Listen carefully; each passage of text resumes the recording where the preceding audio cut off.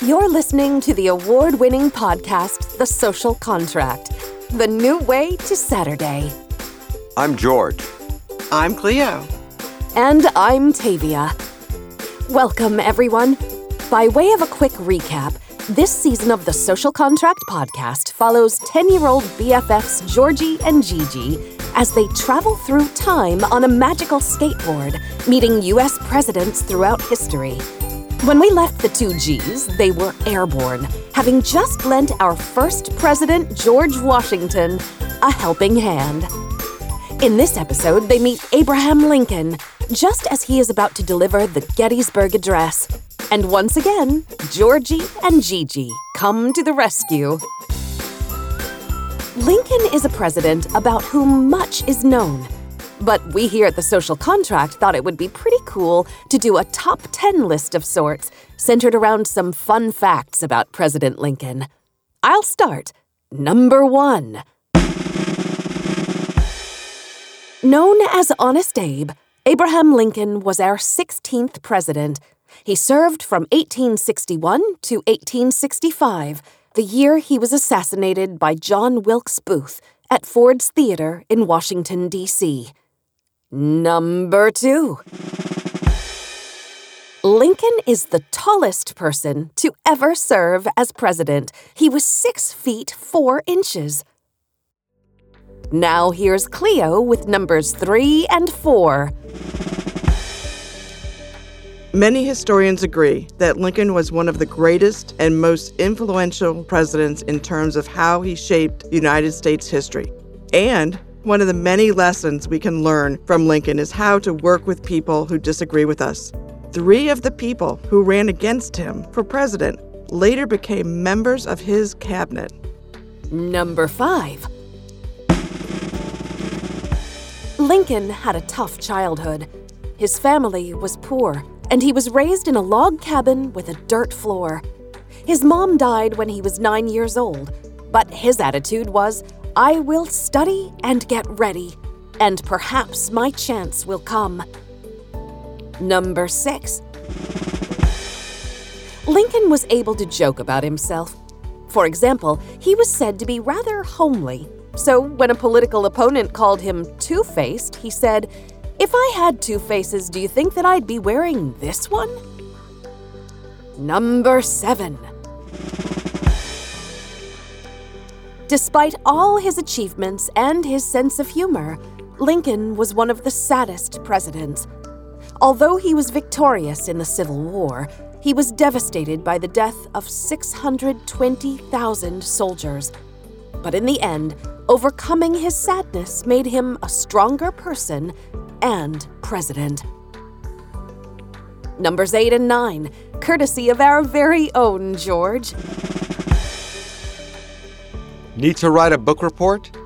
Abraham Lincoln has more books written about him than any other president.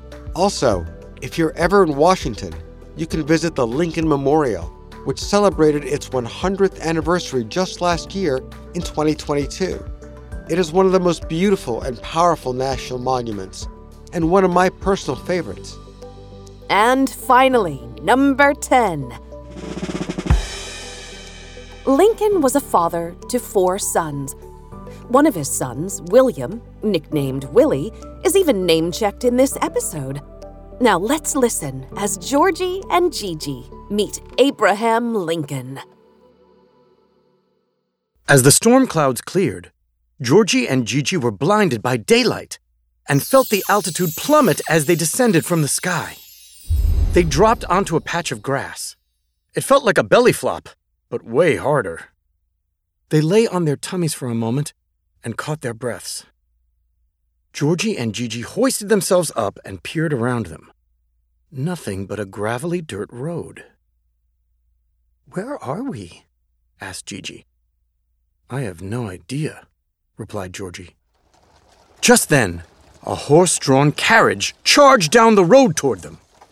It was the largest carriage that they had ever seen. Not that they'd seen that many horse-drawn carriages. "Wow," Georgie marveled.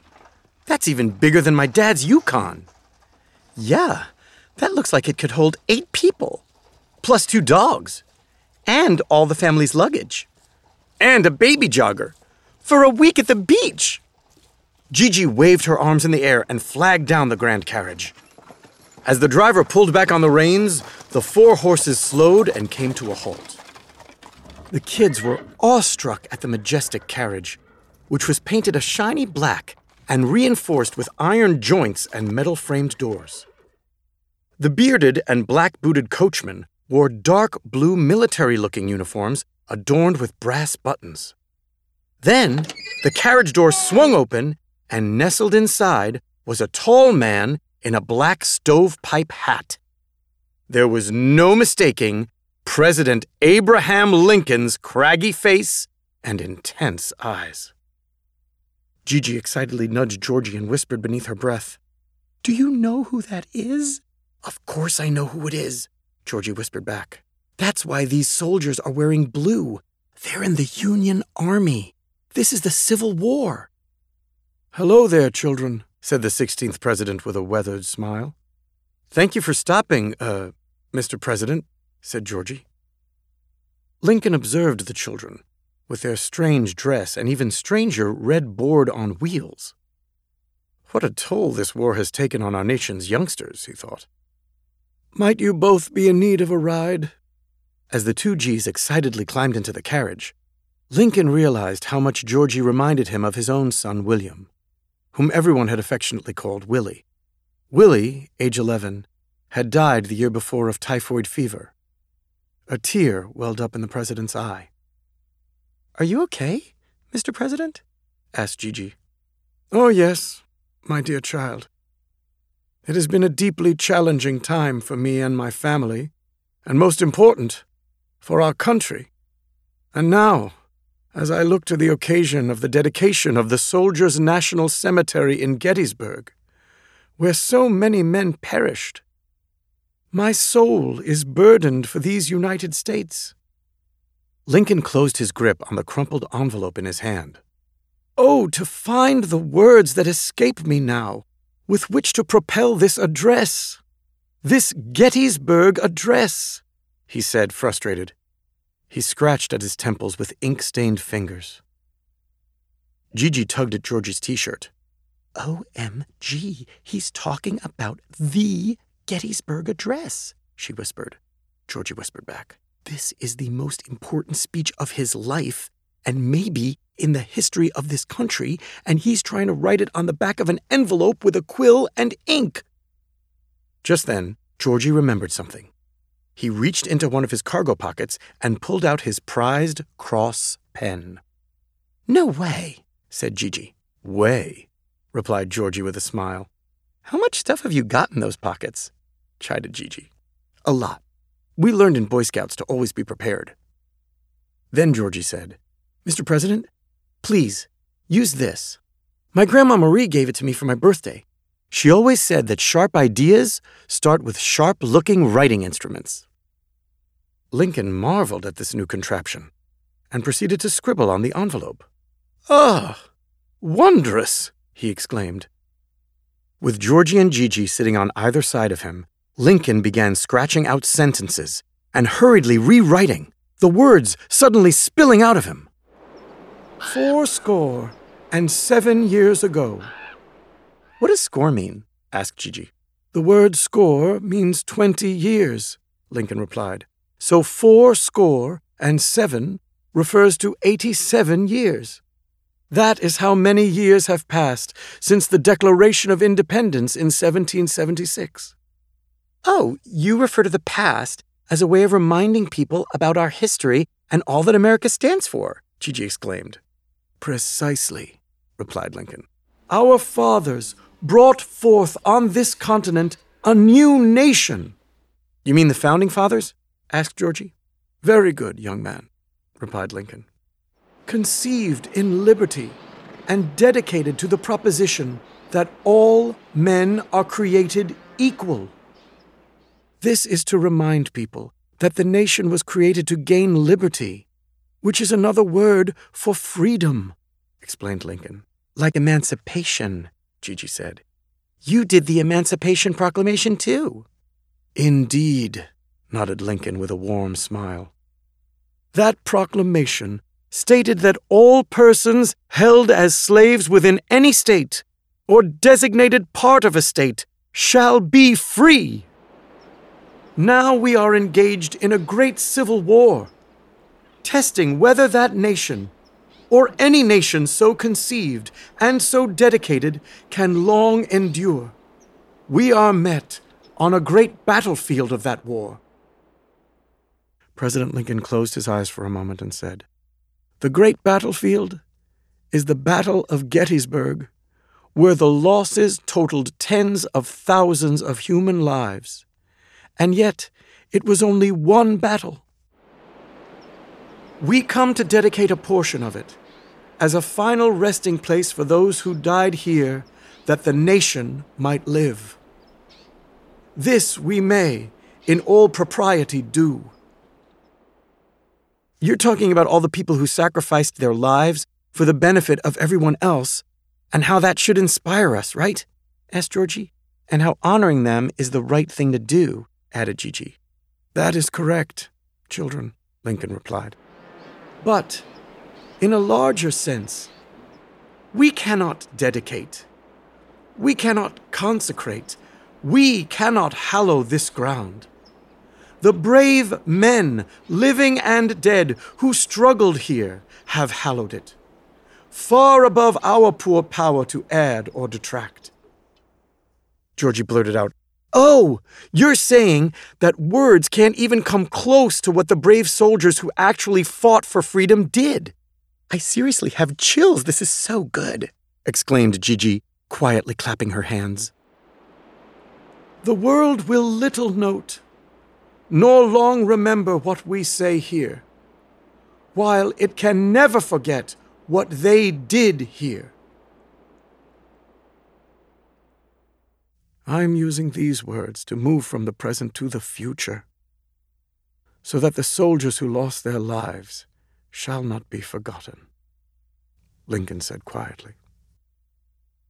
It is rather for us, the living, we here be dedicated to the great task remaining before us. Now you're telling people that it's not over yet, said Georgie. Yeah, there's way more to be done, added GiGi, giving President Lincoln an assuring pat on his shoulder. But don't worry, it will all work out. You'll see. That from these honored dead, we take increased devotion to that cause for which they here gave the last full measure of devotion, that we here highly resolve these dead shall not have died in vain. Those we lost did not die without reason, Lincoln said to himself.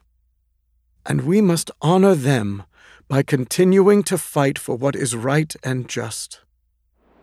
That the nation shall have a new birth of freedom, and that government of the people, by the people, for the people, shall not perish from the earth. Thank you, children, said President Lincoln, turning to Georgie and GiGi. I do not quite know how, but you helped me find the words. Then he held up Georgie's cross pen. And I am keeping this. Suddenly, Lincoln and his carriage vanished into thin air.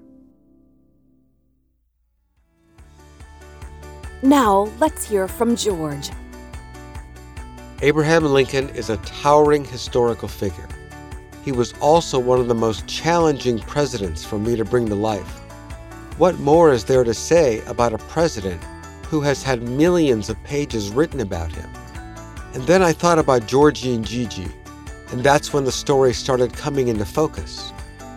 In the same way they helped George Washington cross the Delaware in an earlier episode, I wanted them to help Lincoln write the famous Gettysburg Address. I've always marveled at how something so short, less than 275 words, became one of the most important documents in American history. It wasn't the number of words in the Gettysburg Address, but how Lincoln used them to inspire and move the American people. That, my young friends, is leadership. Now, I'd like to kick it over to Cleo, who will unveil the special words that inspired this episode's word art. Remember, kids, you can find illustrated transcripts at mytscpodcast.com. There are 2 words that inspired this episode: freedom and equality. For me, they go hand in hand because we can't be equal if we're not free, and we're not free unless we're all equal. I love drawing the words in vibrant colors on skateboards, which was new to me, but now I love the idea that a skateboard can be a canvas. It doesn't matter where you find inspiration or how you express yourself, so long as you do. And that brings us to the conclusion of our 3rd episode. We welcome you to follow The Social Contract wherever you find your favorite podcasts. Remember, new episodes drop on the last Saturday of the month. It's the new way to Saturday. We hope you'll catch us next on April 29th, when Georgie and GiGi meet none other than Theodore Roosevelt. Trust me, you won't want to miss it. In the meantime, check out our website at mytscpodcast.com, where there's a whole bunch of fun content for you to engage with. The Social Contract Podcast is created by George S. Corey and Cleo. Produced and hosted by Tavia Gilbert. Associate producer, Katie Flood. Music courtesy of Listen Audio. Mix and master by Kayla Elrod. Additional dialogue editing by Kathleen Conti. Social manager, Suzette Burton. Production coordinator, Tatiana Bacchus.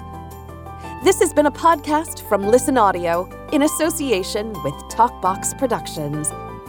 On behalf of George, Cleo, Stephen, and me, Tavia, thank you for listening.